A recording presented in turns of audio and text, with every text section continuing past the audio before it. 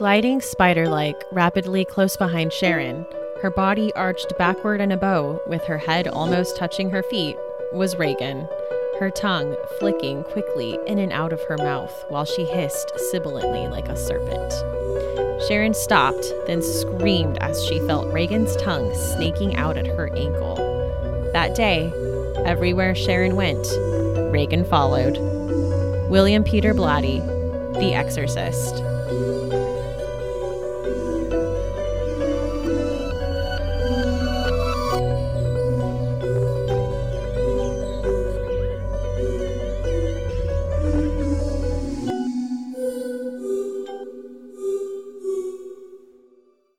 Welcome to Books in the Freezer, a podcast focusing on the deliciously disturbing world of horror fiction. I'm one of your hosts, Stephanie. And I'm your other host, Rachel.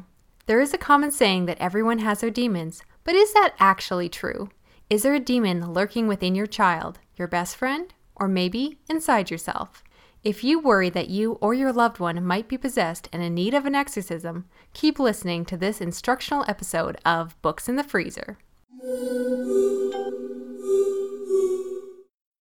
So I feel like I say this every episode, but I am legitimately excited to cover this particular topic when it comes to horror. Possession stories are my personal favorite of the subgenre, and I just cannot get enough of them. If I find out a book has a possession angle to it, I need to read it, and chances of me liking it are pretty high just because I love it so much. I don't know for sure. Stephanie, would you say you love them as much as I do? I don't know if I love them quite as much as you do, but there's a lot of things that come with possession stories that I love. I love unreliable narrators, and I love you as the reader kind of not sure what's going on.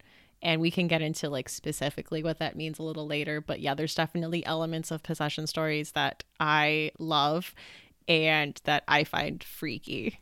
That's good. I would be pretty disappointed if you actually strongly disliked the genre. That would be pretty heartbreaking for me if you thought they were dumb or something.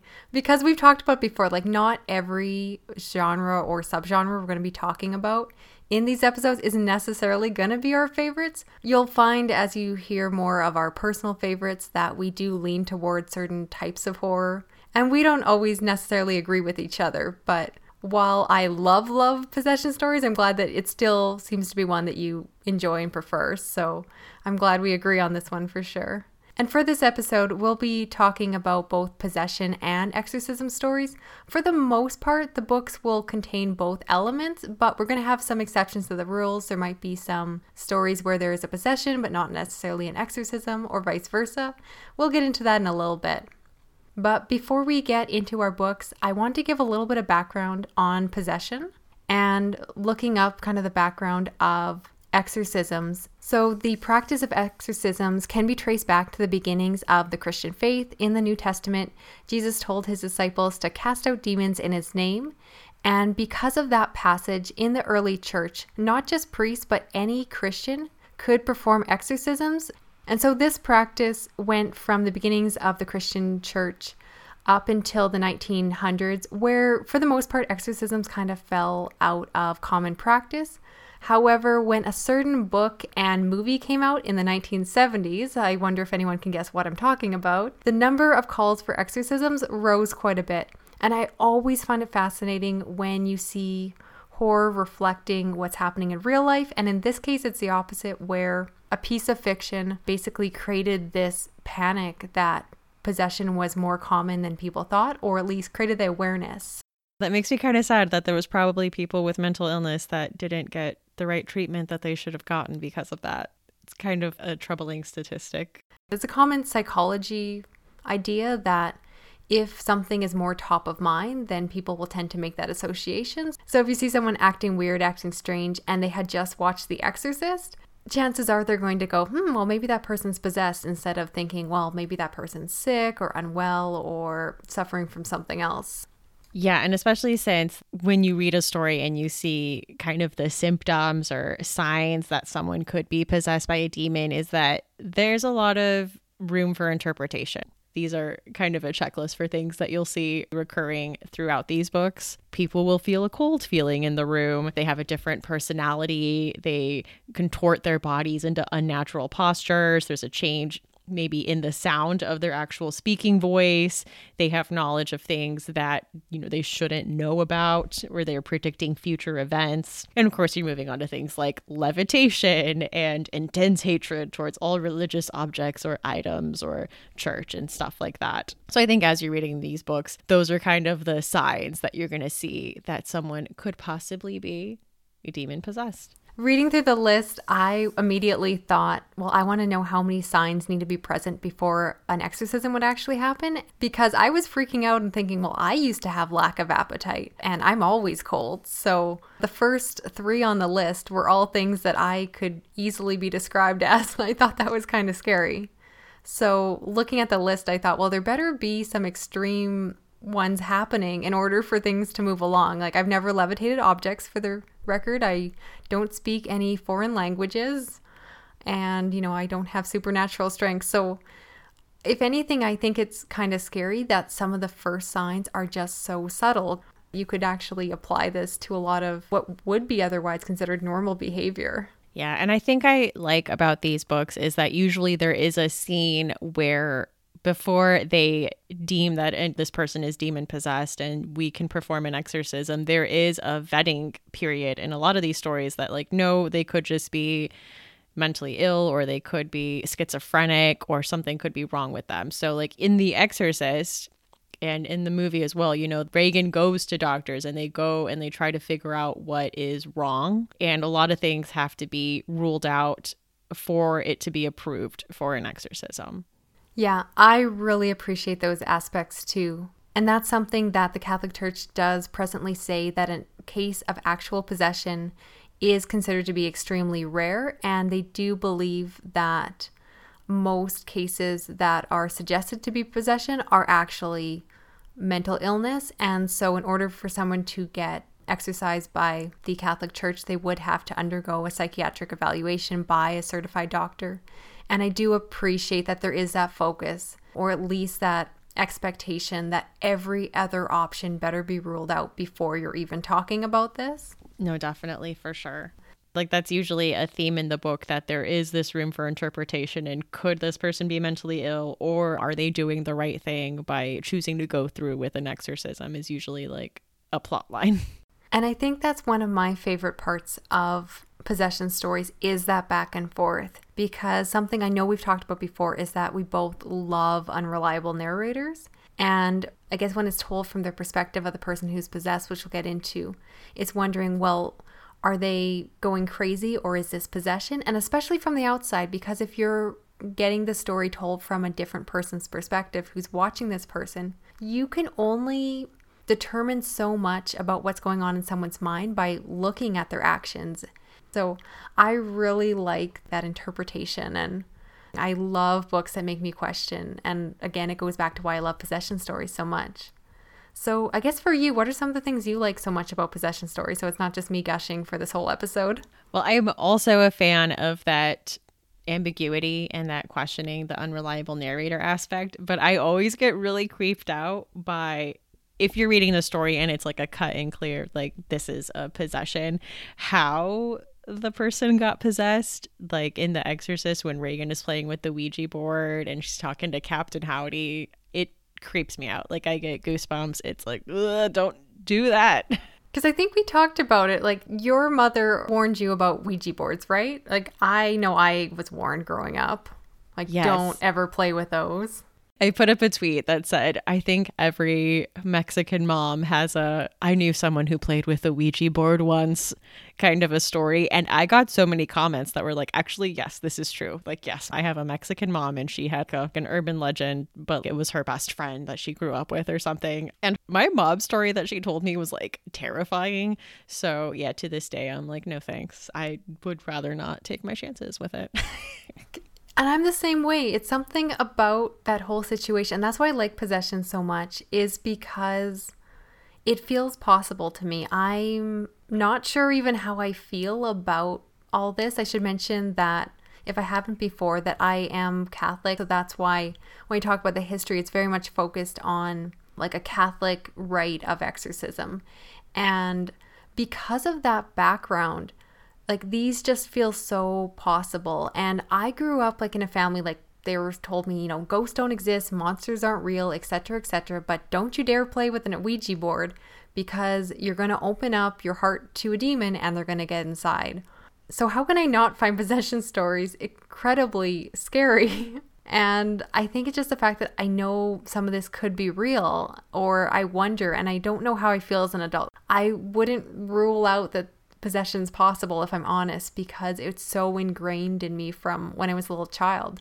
I remember being a kid and we would have the priest from our church over for supper, and I got to meet the priest whose job it was to do exorcisms for the diocese. Of course I was a kid and I'm kicking myself now. I didn't ask him any interesting questions about it. Like, what an opportunity. I thought that was your parents pulling like scare tactics. Like they were going to casually bring it up like, right, Father Thomas? Like bad girls that play with Ouija boards get possessed by demons, right? I wish. That would have been too funny. But yeah, I have no good stories to tell about this. And as I understand, my diocese still has an active exorcist. That's so crazy.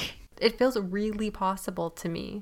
Yeah, I think I've mentioned before, but I am Christian. My denomination of Christianity believe in the demonic possession kind of to a degree or something like near that.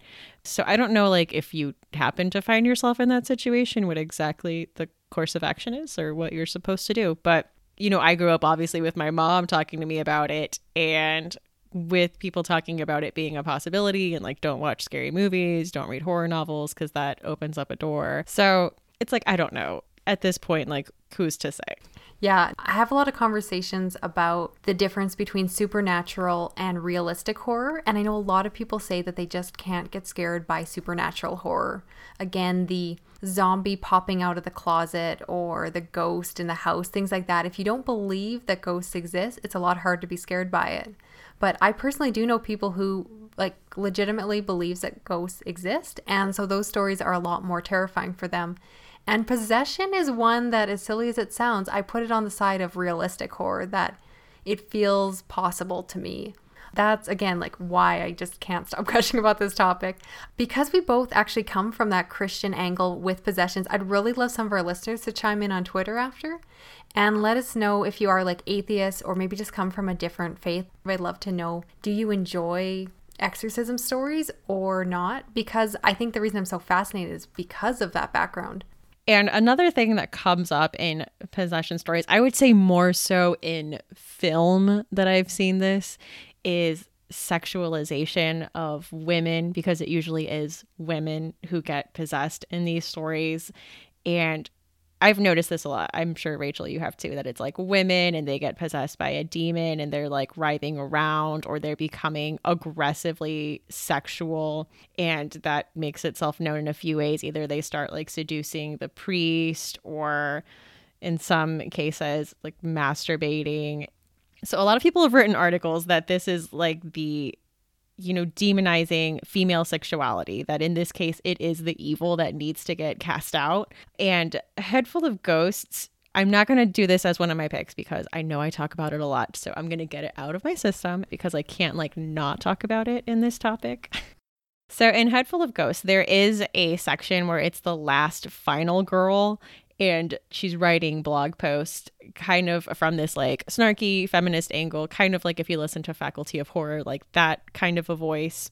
And she's doing recaps on these episodes. She is talking about the like conflicted male gaze of the camera on this girl who is going through this stuff and the way like her body is moving and like where the camera lingers. And I can see that a lot more in film. I haven't found that too much in books that I've read, and maybe like I've just been reading good books. And I think even in movies and TV shows with that new stuff that's coming out, I don't find that that's too much of an issue. Like in this past season of Stranger Things, season 2, there was a young male character who was possessed. That's a really good point. I think while it's been something that's been part of the possession narrative, I do see it phasing out in more recent media. Of the books we're going to talk about, I know the ones I'm talking about are all female possession, but I'd say that some of the books have that sexualized angle, and we'll get into it a little bit, but I feel like the genre is moving away from it and realizing that it needs to do something different.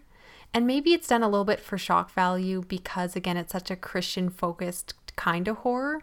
A lot of the horror around those kind of genres get twisted, and it's all about perverting what's innocent. Again, almost goes back to when we talked about Creepy Kids, how you take something that should be really pure, like little kids or particularly little girls, and putting them in like really uncomfortable situations. Yes, because all of my picks are written by men, but I don't think there's any of them that are disrespectful about it. I feel like all of them handled it very well and didn't sexualize any of the possessions that happen. And I'll get into it more when I talk about the specific books, but I feel like, you know, as a genre, I think it handled it pretty well. So should we talk about some of our actual book recommendations? I mean, I guess we can do that. I really want to talk about books. I guess people do too, so we can do that. Okay, so the first book I want to talk about, I don't know if you people will be able to guess what it is. Do you think you know? I have no idea. It is The Exorcist by William Peter Blatty, because we couldn't not talk about it.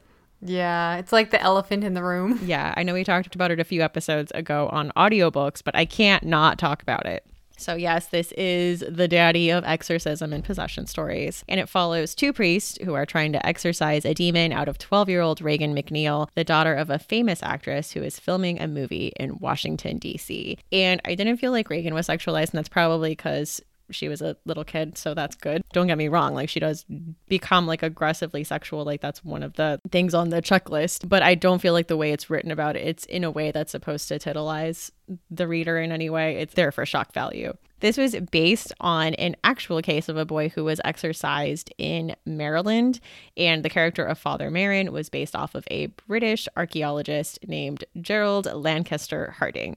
So there were some truly frightening scenes in this book. A lot of them were, you know, obviously after Regan is possessed and when they have those like black mass scenes. I know you talked about that too, Rachel, when you read it. Yes, I was really disturbed by those black mass scenes. I thought this book was really intense, and I did not know what I was getting myself into. Oh boy. So I really didn't expect it to go to the dark places it did. Like, I was so uncomfortable with the black mass and the scene with the girl and the crucifix. I'll just leave it there. But yep.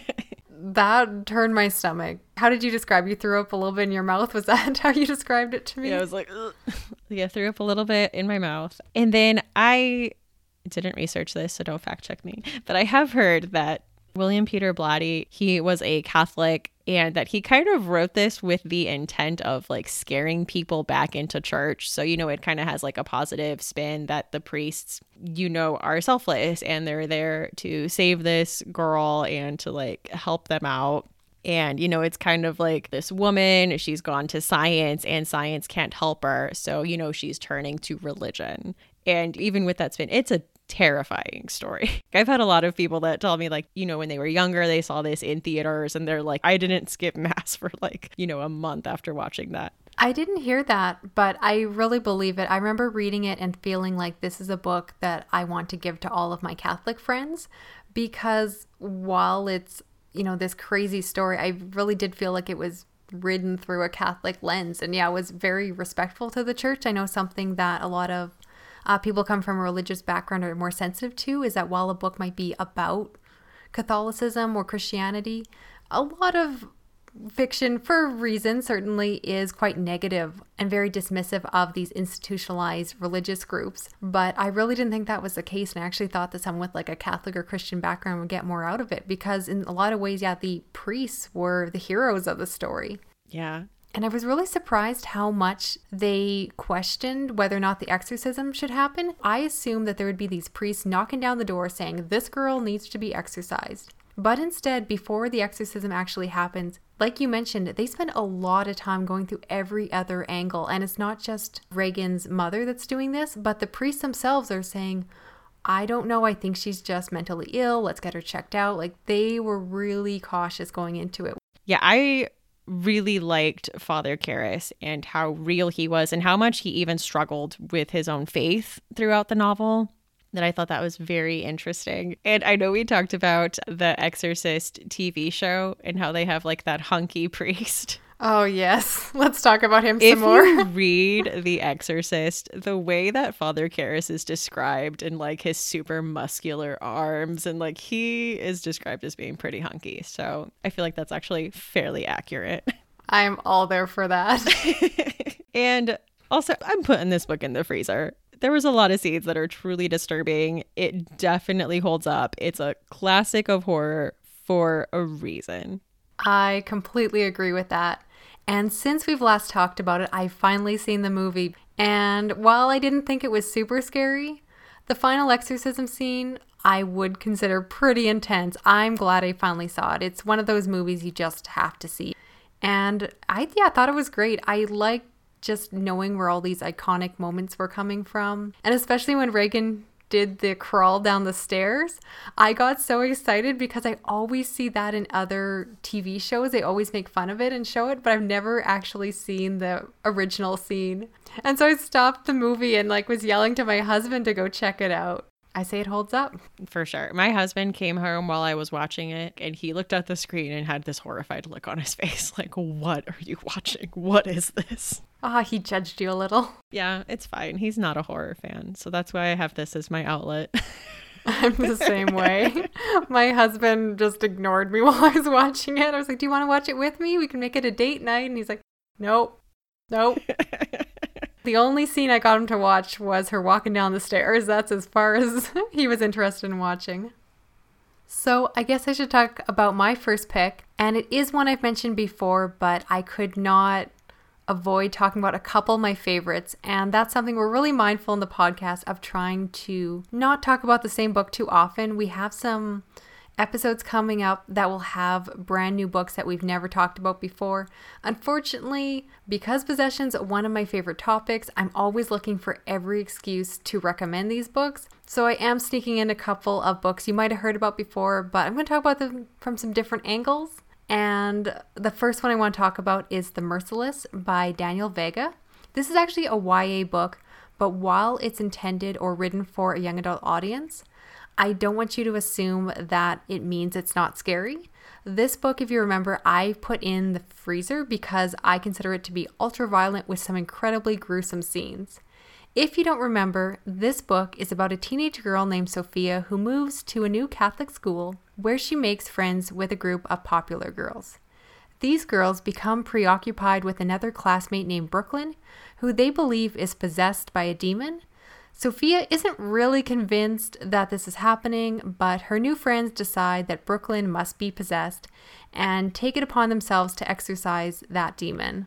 So one day after school, the girls kidnap Brooklyn, tie her up, and proceed to torture her, calling it an exorcism. Wow. So this I would describe as more of an amateur exorcism. While it's done by Catholic schoolgirls, they're definitely not trained priests. And I would recommend this to people who are maybe tired of the classic priest going in and hearing the proper Catholic rite and are just looking for something a little bit different, because none of the traditional rituals happen. There are no Bible verses, no holy water. Instead, the girls kind of make it up as they go. So they duct tape Brooklyn and basically proceed to, as I said, torture her. They cut and slice her open. This is just a very dark book. They attempt to drown her in the bathtub, pushing her into the water in order to confess her sins, or in the high school version of this, of course, reveal all of her dark and dirty secrets. And so I'm going to say that while this is an exorcism story, it's not necessarily a possession story. This is a little different than the other stories we're going to be recommending because the victim in this case isn't showing any obvious signs of being possessed. The reasons that they think that she might be possessed is that she's a bit of a loner at school. She dresses weird. There are these rumors going around that she's been like chanting things in the back of class. And there is another rumor that people say that she is the reason that one of their teachers fell and injured himself. And as far as the reader's concerned, she seems to just be a misfit who gets tangled up with this crazy clique of girls. I don't want to say too much more than that because it's really a story you got to check out for yourself. So I don't want to get too much further into the plot, But again, if you like the idea of possession, or specifically you like an exorcism story, but you want something that isn't traditional, this is a great one to pick up. And again, I think this one is super dark, super intense, and is probably one of my new favorites just of books in general. And I'm not someone who reads a lot of young adult literature, so even if you don't normally read YA, this is definitely still one to pick up. I just couldn't help but recommend it again. So that is The Merciless by Daniel Vega. That sounds super crazy. That's one I really want you to read. I know I say this after all of my book recommendations, but I really want to get your opinion on it. You can tell I'm trying not to say too much because it's one of those books. There's stuff that happens, but I need you to read it so I can talk about it without spoiling people for the episode. All right, I'll try to get to it. It's such a pretty book. Yes, it's like this bright pink cover. It's so deceptively cute. Ooh, speaking of pretty or fun books, my next book is My Best Friend's Exorcism by Grady Hendrix, which I don't think we've talked about on this show. I think we've talked about Horrorstör by him, right? Yeah, but never this one, and we both read it. So go ahead, tell everyone about it. Yes, this is, I think, my favorite Grady Hendrix book so far. So the synopsis is that Abby and Gretchen have been best friends since 5th grade when they bonded over a shared love of E.T., roller skating parties, scratch and sniff stickers, and stuff like that. But, when they get to high school, things change, and Gretchen starts to act different. And as the strange coincidences and bizarre behavior starts to pile up, Abby realizes there's only one possible explanation. Gretchen, her favorite person in the world, has a demon living inside her, and Abby's not about to let anyone or anything come between her and her best friend. So she embarks on a quest to save Gretchen. But is their friendship powerful enough to defeat the devil? So listen, if you are looking for a delightful book that is about the 80s and demon possession, this is your pick. Only you can put delightful in a sentence about female friendship and possession. This story is like, I'm trying not to say fun because I will say fun like 800 times. This book is so fun. Yes, there is a big focus on the friendship between Abby and Gretchen. And if you couldn't tell from all the pop culture references, this is a very 80s book. And I don't know about you, but when I read the friendship between Abby and Gretchen, it felt so relatable, how they hung out and trivial stuff that you talk about with your best friend that you grew up with, and so real. And I just loved it. I loved Abby as a character and everything she goes through with Gretchen. And, with Gretchen, there is that, is this high school girl crazy? Because maybe her friend is just acting distant. Maybe her friend is just sick. You as the reader also don't know. You're like, maybe Abby's getting a little too carried away and maybe she's jumping to conclusions. As you're reading it, you kind of also don't know what to think. So there are so many layers to this that I absolutely love. If you don't read a lot of horror, this book is very approachable, I would think, to all readers. And I think Grady Hendrix just writes these beautiful books with just these fun covers and adds just so many layers to the story with the way his books are laid out. And this one is just so, I know I sound crazy for saying it's a delightful demon possession story, but it really is. It's such a romp. I am putting this at room temperature, but I think it could be fridge for some people. So that's my temperature rating on this. I know you've read this too, right? I have. And you mentioned how great the cover is, but I don't know if you actually described it. The hardcover looks like a classic high school yearbook, which just is fantastic. It's so nostalgic. And have you seen the paperback release? No. You should look it up after this because they redid the cover and it almost looks like a classic horror VHS tape. What? You'll love it. If you haven't seen it yet, I love it even more than the hardcover, and the hardcover is fantastic. It's just nostalgic happiness. And it's funny you mention this book because it's a possession story and it is all about 80s references, which is another one of my kind of bookish buzz things. I love nostalgic horror. But this is actually one of the very first horror books I read when I got into the genre as an adult. Mm-hmm. And I remember complaining that it wasn't scary enough. And I know that it reflected in my rating of it at the time because I did not understand that me not finding the book personally scary was totally different than me not enjoying the book and liking it. And so since then, I like to think I've become a more savvy horror reader who I can appreciate those room temperature books. So that's one I need to reread. Also, because this book makes so many nods to those classic possession stories, and I feel like Hendricks is really aware of the original material, you know, knowing that his readers for the most part have read The Exorcist. But I read this one before reading The Exorcist, which I think is a huge mistake. So for people listening to the episode, I'm going to say start with The Exorcist.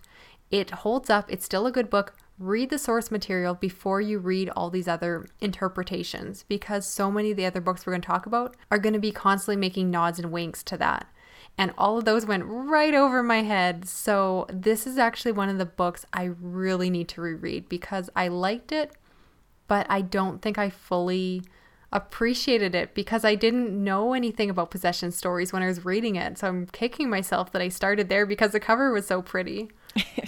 Yeah, I would say that, but I would say if you have also no interest in reading The Exorcist, because that's like too scary. If you're more on the room temperature side of things, The Exorcist might be a little too intense for you. I would say you could read this. Yeah, I guess we gave you the primer in the earlier discussions. So as long as you know a little bit about the ins and outs of what a possession story typically looks like, you'll be fine. I went in blind and I had no idea what someone looked like when they were possessed, quote unquote, in a book. So I didn't know what I was reading, and I would have gotten so much more out of it if I had known a thing about these stories beforehand. Because I think something Grady Hendrix is really good at doing is writing very self-aware horror, that he's very much aware of all the stories that have come before. You can appreciate it regardless of the other stories you've read, but there's a lot of Easter eggs he puts into his story that I think for buffs who have maybe read a little more or watched a little more will definitely kind of get more out of the story. That's probably more what I want to say. Yeah, definitely. He's a very self-aware author. I mean, this last year won a Bram Stoker for Paperbacks from Hell, which is a book about, you know, the mass market, like pulpy horror paperbacks from like the 70s and 80s, which I still haven't read yet. I'm sorry, guys. I will get to it. But yeah, so he comes from a place of just having a lot of knowledge, and you can tell that when you read one of his stories. Like, this is someone who knows the genre in and out. And the friendship between Abby and Gretchen is everything. It's so great. It's just a really good female-centric story, and obviously it doesn't suffer from like the gross sexualization because you're coming at it from a female protagonist perspective of her best friend. That one's so good. Yeah, it's delightful. That's my word for it. So my next pick is Come Closer by Sarah Grand. This was one of my favorite books I read last year, even though it's quite a few years old.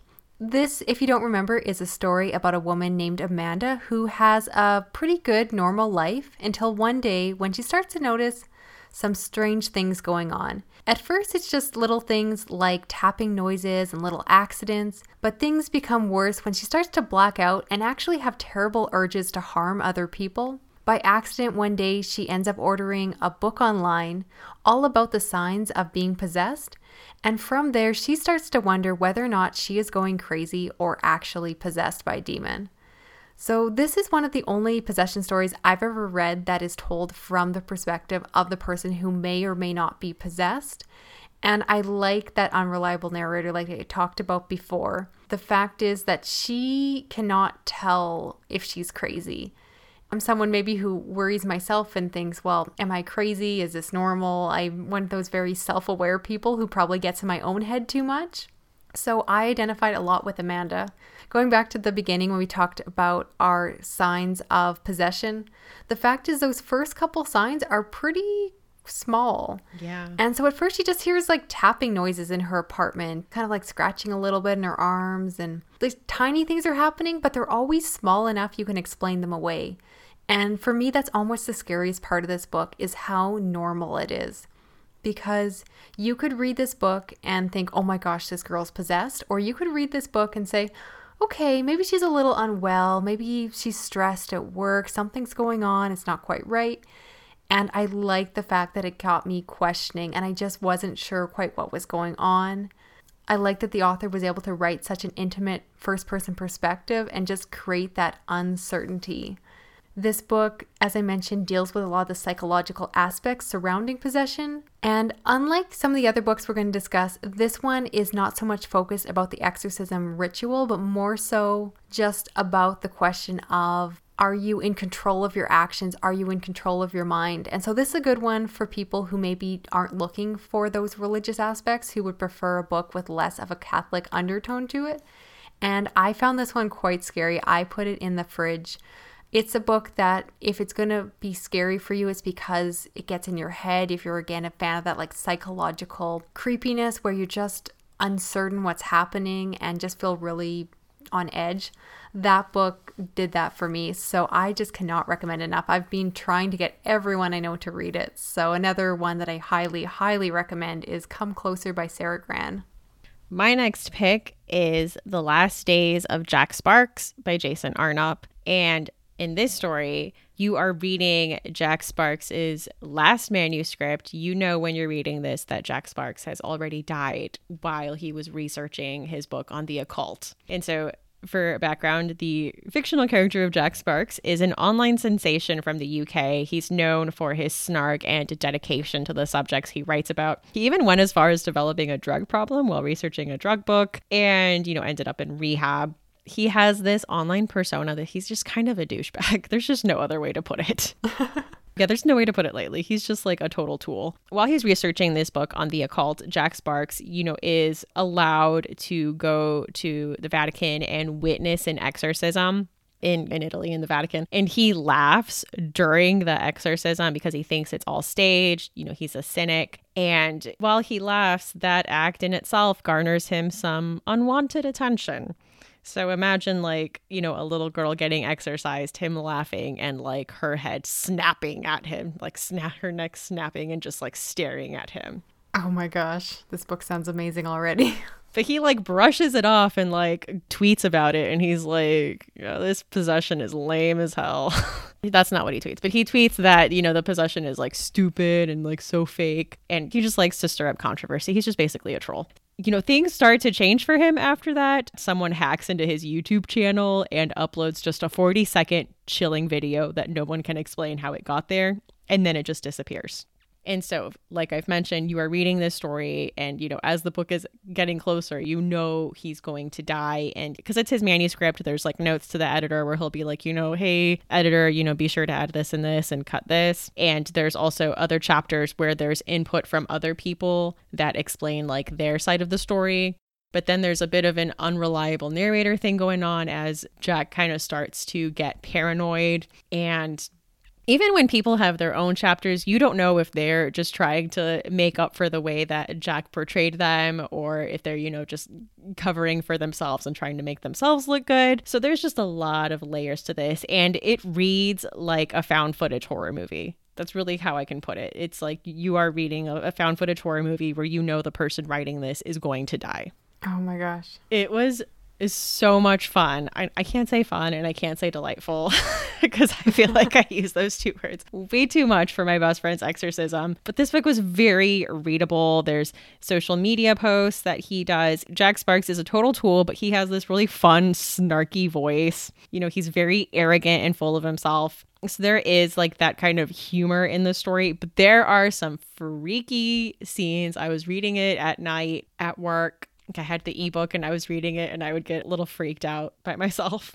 Like I mentioned, Jack's a terrible person. He's a complete narcissist. But as the story goes on, you start to get that there's more complexity to him and he starts to differentiate between, himself and his online persona. And it's very intriguing. I thought it was very well done and I want to read more from Jason Arnott. So I thought that was just a great addition to modern horror that I think more people need to read. I don't hear too much about it. So that one I'm putting as fridge because there was some really creepy scenes, but loved it. Super readable. That's good to know that it actually has some scariness to it because I've always heard described as really funny. But at the same time, I've heard people say, well, that one's also scary. I'm like, well, which one is it? So it actually is both, right? So yeah. It's funny, but has some moments.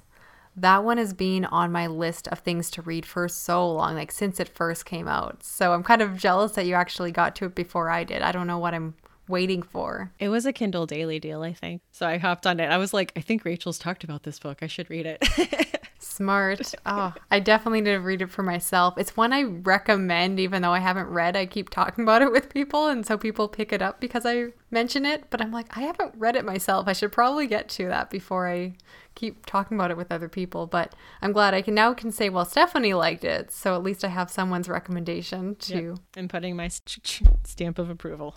So my last pick is Surrow's Point by Daniel DeVore. This is a story that follows an ex-priest named Jimmy Holiday who is contacted by an old friend, Will, who believes that his 6-year-old daughter is possibly possessed. Will's family lives in an old mansion called Blackmore in the small town of Surrow's Point, and Will believes that the home itself is haunted and possibly the cause for his daughter's illness.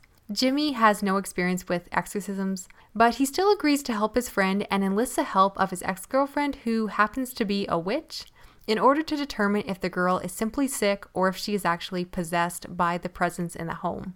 So this does have a haunted house angle, but while the home is believed to be possessed, it's also very specific that the girl herself is also believed to be possessed by whatever is going on within that home.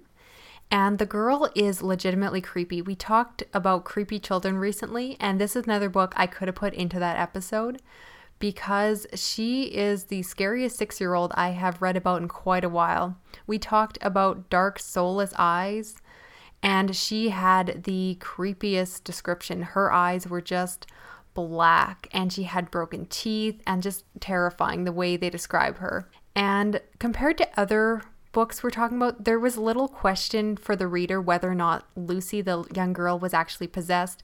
From very early on, the signs of possession were just too obvious. She was doing a lot of supernatural things that you just know a 6-year-old couldn't do, things like moving objects around. So this one spends less time on the, is it mental illness, is it something else, and really does go straight to the fact that she must be possessed. You really just have to suspend your disbelief that clearly this is happening. Compared to some of the other books, this one does have some sexually explicit content, like we mentioned, which tends to be tied into the genre. Again, it's not meant to entice the reader in any way, but it is very much part of the story. So if you're uncomfortable with that aspect, this one might be one to steer clear of. But I am at the point that I will just read anything that is labeled as a possession story, and I did enjoy this one. I mentioned that the ex-priest is working with his ex-girlfriend, who is a witch, but she's not a witch in the traditional sense. She doesn't have a pointy hat. She's not like Sabrina the witch. Instead, it's more a woman who believes in a pagan goddess. And while the story is told primarily from the perspective of the ex-priest, he has some Catholic background, which is brought into the story, but the Catholic Church is actually not very interested in exorcising this young girl. They clearly state, no, she must just be mentally ill. We don't really do exorcisms anymore. And so more of the exorcism that happens in the story is more focused on non-Christian pagan beliefs. And this is one I would recommend particularly to atheists or people who are just looking for an exorcism rite that isn't strictly Catholic. So I think this is a good one to try out if you're just not a fan of those Catholic-centered stories. Given the fact that witchcraft is part of the story, there's a bit of a supernatural element that's brought in. There are some magical rituals that take place in order to attempt to exorcise that demon. And it's just, again, like a really different story. It almost feels a little bit like an urban fantasy, but it is quite dark at the same time. I didn't feel it was as good as the masterpiece classics. For me, I love The Exorcist. But I think for people like me who are just looking to read every other possession stories out there, this is a legitimately good one to pick up. I put in the fridge because I thought the girl was very creepy. There are some really dark and disturbing scenes. So I'd at least put in the fridge. It was definitely unnerving at times, the way it was described. And again, that is Surrow's Point by Daniel DeVore. It's very interesting. And I just realized I do have a male possession story. Oh. So that is actually a graphic novel. And that is Outcast Volume 1 by Robert Kirkman. You may know him a little from his very successful other graphic novel series, The Walking Dead? Yes. Well, I know you just started reading those, right? I am obsessed. We will talk more about it in a future episode. Okay. I didn't realize he was the one who wrote this one. Yes. So now I'm very interested. So it's about a guy named Kyle who was possessed by a demon when he was younger. So when you're reading the story, he's living with the consequences of that afterwards. In this story, he's like walking about and he runs into the priest that, exorcised the demon out of him. And the priest is like, hey, I kind of have to deal with someone who was in a similar situation to you. Why don't you come along and let's see what we can do. And he discovers while he does that there may be more to what happened to him as a child than meets the eye, and that his experience may have left him with certain powers to help people that were in his situation. So this is very much an introduction to a series. They don't get super deep. There's a lot of stuff that's hinted at. You find out that Kyle had a wife and a daughter and they're separated and something happened. You don't really know what that is. He meets with his sister and there's tension there and there's something in the sister's past. But I love that this is dealing with a boy being possessed. And I would say the majority of the people that are experiencing possessions in this story are males. And it was very different. And I like when stories take a genre or a subject like that and do something that deals with the aftermath. It's also what I liked about Keelan Patrick Burke's Kin, that, it's kind of like dealing with the aftermath of, what would have happened in a slasher movie. Yes, I know what you mean. It's like, well, what happens after the story normally ends or the movie finishes? Yeah, so it's like, how are these people going to deal with all the trauma that they've been through? So I really like that this story is dealing with that. These, if you're interested, I don't know, do you guys have Hoopla in Canada? We do. I have it. So I think I have this one available. It's on my little wish list since I first heard you talk about it. Yeah, I believe the whole series is available on Hoopla. And for those of you who don't know, if you have a library card, a lot of libraries have Hoopla where you can put your library card in and you should have access to audiobooks and ebooks and graphic novels through like a Kindle or an iPad. So I got the first one from the library, but I was too impatient to move on to the second one. So I've been reading it on my Kindle and loving it. So the rating for this one is a pretty room temperature. Like I said, this book was an introduction. Like a lot of stuff got introduced. There was really great art though, and it was very cinematic. I think I love that about graphic novels is that they can be more cinematic. They can have a panel where it's just a close-up of a character's face while he says a dramatic line and it just works. It just really has good storytelling. And I really love the dialogue, which is usually my issue with graphic novels, but I just really love this dialogue. It flows really well. And for this situation, it seems pretty natural. So I would definitely recommend this. And that was Outcast, Volume 1 by Robert Kirkman. I will add the artist when I do the show notes. Unfortunately, I don't have it on me right now. We'll forgive you. Sorry. I definitely want to check it out, but right now I'm using all of my Hoopla borrowing credits to get volumes of The Walking Dead, so I don't know what I'm going to do. I get 10 checkouts a month. I'll have to make some tough decisions in the next month. Well, finally, should we talk about some more creepy things we're loving at the moment? Let's do it. I'm so excited to talk about this one. I think you've watched it. This is the movie called What We Do in the Shadows, and you've seen it, right? Yes, I put like one of my faves in all caps right next to it. I'm like, yes, yes, yes. I just watched it and I loved it so much. So I kind of feel bad I'm stealing one of your favorites, but I hadn't heard of it until one of my coworkers found out about the podcast and he's like, well, clearly you've watched this movie, right? And I'm like, no, what? And then I immediately had to. So for those of you who aren't familiar with What We Do in the Shadows, this is a movie that's available on Netflix, at least in the US and Canada. It came out in 2014. It's a horror comedy set in New Zealand. It's filmed as a bit of a mockumentary. You can't see my imaginary air quotes right now, but this movie follows a group of vampires living as roommates together. One of the vampires is done by Jermaine Clement, who is a pretty famous comedic actor out of New Zealand who has done like numerous films like Moana and TV shows, most popular known for Flight of the Conchords. And you've probably seen him in something. He's just so funny. I will watch him do anything. And basically this whole movie is about the mundane details of daily life as a vampire living with some roommates. And it's just so funny. I laughed my head off watching this. The movie starts out with all of the vampires getting together to discuss that some of the vampires aren't pulling their weight when it comes to doing chores around the house. And it's just full of those kind of details, those conversations that normal roommates would have, except they're vampires. So there's always a vampire twist on everything. It's a movie I'm definitely glad I watched after I'd read some vampire lore. It was great that we had done our episode on vampires, so I was a lot more familiar with some of the classic tropes that go around vampires, some of the things in there. I know I understood a lot more nods and winks that would have gone over my head otherwise. But they're just funny. Like, one of the vampires has this human familiar who basically just works like a personal assistant. You know, she does their bloody laundry, she arranges for orgies with their future victims, and she also happens to do their yard work, because that's what you do. And I just could not stop laughing at this movie. It's very room temperature. If you're looking for a scary vampire movie, look elsewhere. It's not meant to be scary at all.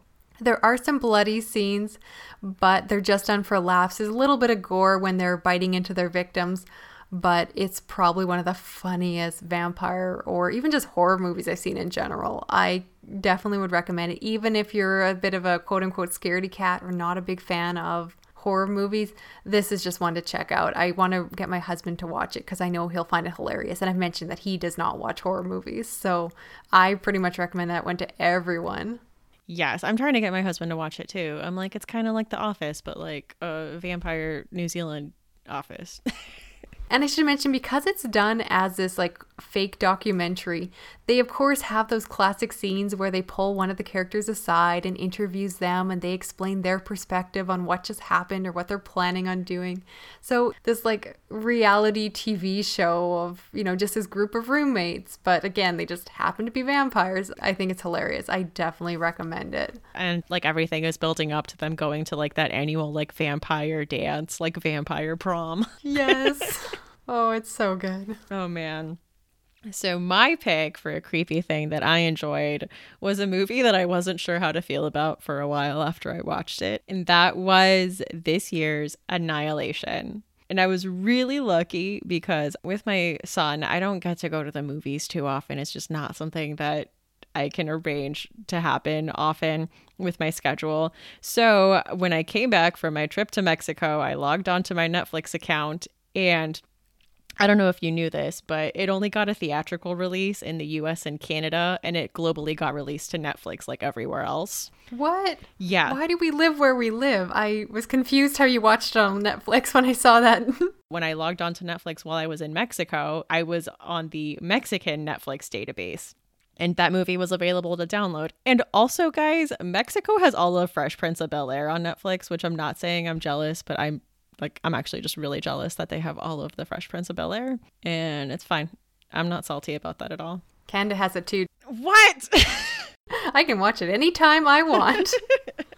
You're just gonna like play the theme song at me and be like, guess what I'm watching? Oh, I'll taunt you. Okay, well, that's not fair. But anyway, Annihilation. Sorry. I'm getting sidetracked. So anyway, yeah, I watched it on the plane, which is probably not how it was meant to be watched. So if you don't know, this is based off of the book Annihilation by Jeff Vandermeer, which is part of the Southern Reach trilogy, which I think now is kind of being marketed as like the Area X trilogy. But there were definitely some changes from the book. The area surrounding it is called like the Shimmer. So there was stuff that I really liked about it. I thought the movie had the same dreamlike feel and quality while you're watching it. Some people complained that there wasn't a lot of character development, but we actually learn a lot more in the movie than you do in the book. In the book, everything is vague. No one is referred to by name. They are just the psychologist, the biologist, like the surveyor. The narrator is the biologist, and I don't think you even learn her name in the book. So I would say you get a little more character development in the movie. There's a lot more stuff that's filled in about Natalie Portman's character. There were some creepy scenes, and I think people that have seen it have talked about, you know, there's a bear scene, and that bear scene was so scary. Oh man, it freaked me out. And the actress that plays Jane the Virgin was in it, and she did a fantastic job. Gina Rodriguez, I think her name is. It was just really great, like a really good kind of survival horror movie, but also not. It's a movie I almost like don't know how to talk about and don't know how to explain, but I really enjoyed it. The director interpreted themes of the book and kind of went a different direction with them, but in a way that I'm okay with. I'm okay with people straying from the source material as long as, you know, they grasp the themes of the book, even if they interpret them a little differently. I think it's a movie that when you finish it, you're going to want to watch it again to kind of see if you can get a little more out of it, because it's one of those movies that is very subtle, and there's also stuff that you're going to want to watch again to see if you can understand a little more the second time around. So I really enjoyed it. That was Annihilation, and that came out this year. So yeah, can't wait till it gets released on Netflix here so I can do another watch through of it. That's one I still need to watch. I'm bad. I'm considering doing the terrible reader thing and watching the movie before I get to the book, because I've heard some good buzz. I'm almost happy to hear that they're different, because then I hope I can watch this and still read the book and kind of enjoy them both and kind of treat them as separate and, you know, indifferent rather than comparing them too much, hopefully. Mm-hmm. But it's definitely one I want to check out. Yeah, I'm interested to see what you would think about it. Yeah, I'm not sure if it's going to be my style or not, but I love sci-fi, so... It definitely has that. Of course, no one says anything about it. It's all so mysterious that... You know, you can't really get a straight synopsis out of anyone on purpose. Yeah, it's just like women go in to explore like an area. Yeah, it's hard. No one can really talk about it. It's like the Fight Club. Yeah, exactly. It's Fight Club all over again. Books in the Freezer is a bi-weekly podcast. We post episodes every other Tuesday. You can find us on Twitter at BooksFreezerPod or on Instagram at BooksInTheFreezer, or you can email us at booksinthefreezer@gmail.com. Our show notes for this episode and all previous episodes will be at booksinthefreezer.wordpress.com. We are also on Patreon. If you would love to support us there, we would really appreciate it. And a special thank you to our patrons, Laura, Liz, Devin, Sadai, Roger, Emily, Alicia, Elizabeth, and PT. I'm Stephanie. You can find me on Twitter and Instagram at lady_Ganya or on YouTube at That's What She Read. And I'm Rachel. You can find me on Twitter at shades_orange or on YouTube and Instagram at the Shades of Orange. Join us next time for Books in the Freezer.